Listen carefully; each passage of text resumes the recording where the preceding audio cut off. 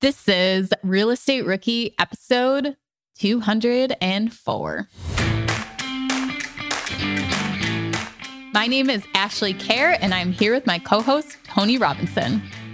And welcome to the Real Estate Rookie podcast, where every week, twice a week, we bring you the inspiration, information, and stories you need to hear to kickstart your investing journey. And one of the things we like to do when we start off is read some of the wonderful reviews that have come in for this podcast from the folks in the rookie community. And today's podcast comes from Brandy18. And Brandy says, love this podcast with 2 exclamation marks. Ashley and Tony are so knowledgeable and such a wealth of knowledge. I really love the Rookie Reply episodes because they have been so relatable. Thank you for all that you do for us rookies. And lo and behold, today is another Rookie Reply. So what are we talking about today, Ashley Kerr? What's going on? We're talking about short-term rental regulations. So we had actually brought this up on one of our podcasts very briefly. So we thought it'd be a good idea to go into a Rookie Reply about it. Remember when you had to pay to get a lead's phone number? It was like the dark ages until Deal Machine made skip tracing a thing of the past. Now, with your Deal Machine plan, you'll get unlimited access to phone numbers and contact information for no extra cost. That's right, get high-quality, reliable information trusted by leading financial institutions, all fully compliant with the federal Do Not Call list. Explore over 150 data points, including age, gender, marital status, occupation, and a ton more. Trust me, this is the data you need for off-market deals. With new filters, people flags, and color-coded phone numbers, lead management just got a ton easier. Ready to step up your investing game? Sign up for a Deal Machine plan today and gain immediate access to this unlimited treasure trove of contact information and phone numbers. Just head to DealMachine.com/BP. Transform your lead generation and deal-making strategies with Deal Machine. Sign up today and start exploring the unlimited possibilities at DealMachine.com/BP.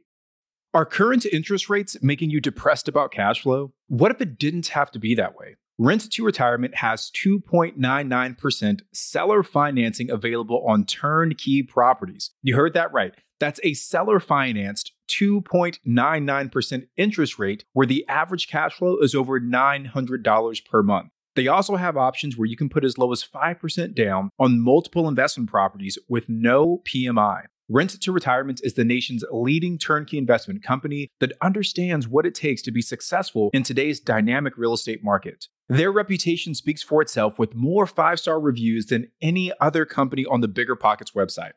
Rent to Retirement offers fully turnkey properties that are newly built or renovated, leased and managed, allowing you to invest with confidence in the markets that offer the best returns. To learn more, visit renttoretirement.com. That's renttoretirement.com. Or text REI to 33777. Again, text REI to 33777.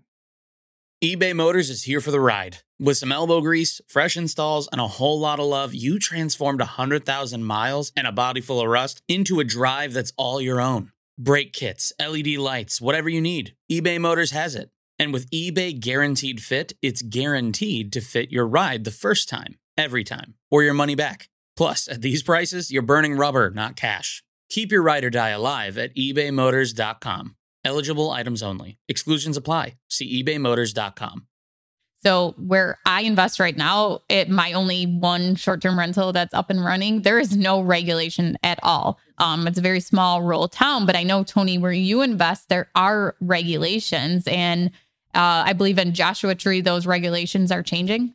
Yeah, exactly. So we thought it'd be cool to kind of talk about the changing landscapes around short-term rental regulation. So before I dive into specifically what's going on in Joshua Tree, where we invest quite a bit, I want to talk about that first piece, just about like policies in general and how we kind of navigate those in our business.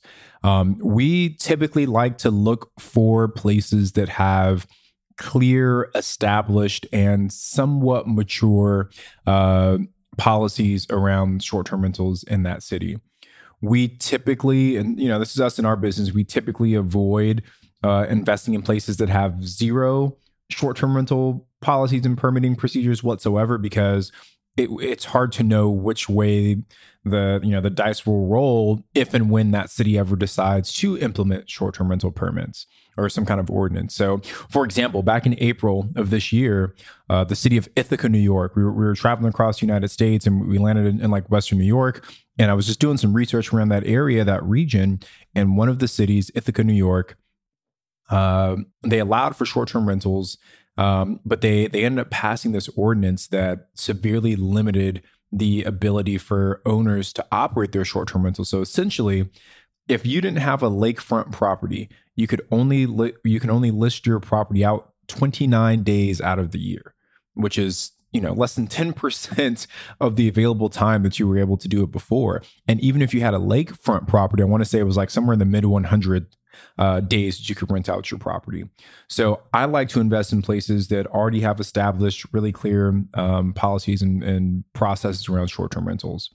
The second thing I look for when I'm investing in a market is economic dependency. And what I mean by this is I like to invest in places that are economically dependent on the revenue that short-term rentals generate. So in the Smoky Mountains, there's no big business headquarters. There's no, there's no universities. There's no shipping ports. There's no film and TV. Same thing in Joshua Tree. Like the main thing driving these economies is the vacation industry. It's people coming in, staying for a couple of nights, usually in a short-term rental, and then going back home. So it would be very hard for me to imagine that in Joshua Tree or in the Smoky Mountains or all these other markets we're looking into, that they would tell us as the owners that we can only rent out our property 29 days out of the year, because it's like, where would people stay? Like, where would people go if they limited us in that way? So anyway, I just want to preface it first by saying, that's kind of my take on how we've handled permits so far. Now, the change that happened in the area of Joshua Tree is that they haven't limited or banned short-term rentals, but they have made it a little bit more difficult for folks to get their permits in terms of what you need to show when you're applying. They've increased the cost. They've also increased the cost for like the actual permitting fee that you have to pay to apply. And there's also talk about them limiting how many short-term rental permits one person can have.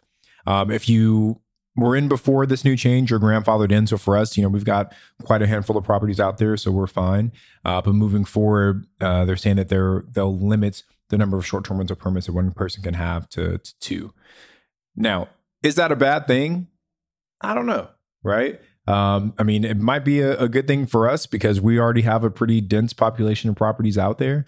And there are some ways I think as property managers, you can still add to your portfolio. But it's not a ban, right? It's not telling us that we can no longer profitably operate our short-term rentals. So I think anytime someone hears about a shift or a change, they immediately freak out and say short-term rentals are the worst. And I don't know why you guys are doing this. And there's too much risk. But that's not always the case. I think understanding what those changes are, making a game plan, and moving forward from there is the best way to go. In worst case scenario, you can go into another market. Exactly. Right. And like you said, you were grandfathered into what you had existing into that area. And then, you make that pivot, you make that shift and go into maybe even a different real estate strategy, which, you would love to evict a tenant someday. But yeah, so thank you so much for that wealth of information, Tony, on just the rules of regulations. Did you have anything else that you wanted to add to that? The only other thing that I'll add is that demand and policies are not related to one another. So even in Ithaca, New York, where they limited the number of stays to 29 days, right? So there was a 90% reduction in the utility of a property. That doesn't mean that there was a 90% reduction in demand for that market. So if you ever get to the point where there's this artificial limit on supply as demand continues to grow, well, law of supply and demand means that prices go up. So honestly, if you ever do find yourself in a situation where, say, the number of short-term rental, so let me give you a real world example. So one of the cities we invest in is 29 Palms, California, which is a neighboring city to Joshua Tree. They just recently passed an ordinance saying they're going to cap the number of permits they'll issue at any given time to 500. Well, we have 3 properties in that city. It's now capped at 500. So there were, for the near future, we'll never see more than 500 properties active in that market. So what does that mean? It means that as demand continues to increase for properties in 29 Palms, but this pool is fixed at 500, it means we can start raising our prices, right? Because there's this limited supply, but there's this increasing demand. So it means people will be willing to start paying more. So, it might hurt your ability to scale in a market, but honestly, it could improve your property's profitability if some of these regulations get passed. And who wouldn't rather have less properties and make more money than having more properties more to make that less. same amount? Yeah. Right. Well, thank you guys so much for joining us for this week's Rookie Reply. I'm Ashley at Welcome Rentals, and he's Tony at Tony J. Robinson on Instagram.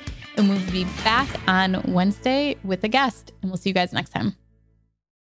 The market is changing and finding your way can be tricky. Rates shift, headlines whirl, but your goal hasn't changed. You want financial freedom. And the best investors know it's not about timing the market, it's about time in the market. If you're ready to get into the real estate investing game or take your game to the next level, finding an investor-friendly agent is your next step. With BiggerPockets Agent Finder, you can find the right agent in minutes. Just head to biggerpockets.com/deals, enter a few details about what and where you want to buy, and boom, instantly match with an investor-friendly agent who fits the bill. These local market experts can help you navigate the neighborhoods, analyze the numbers, and take action with confidence once and for all. There's free resources only available at biggerpockets.com/deals. Get an agent, get the deal, and get closer to financial freedom at biggerpockets.com/deals. That's biggerpockets.com/deals to find your investor-friendly agent today.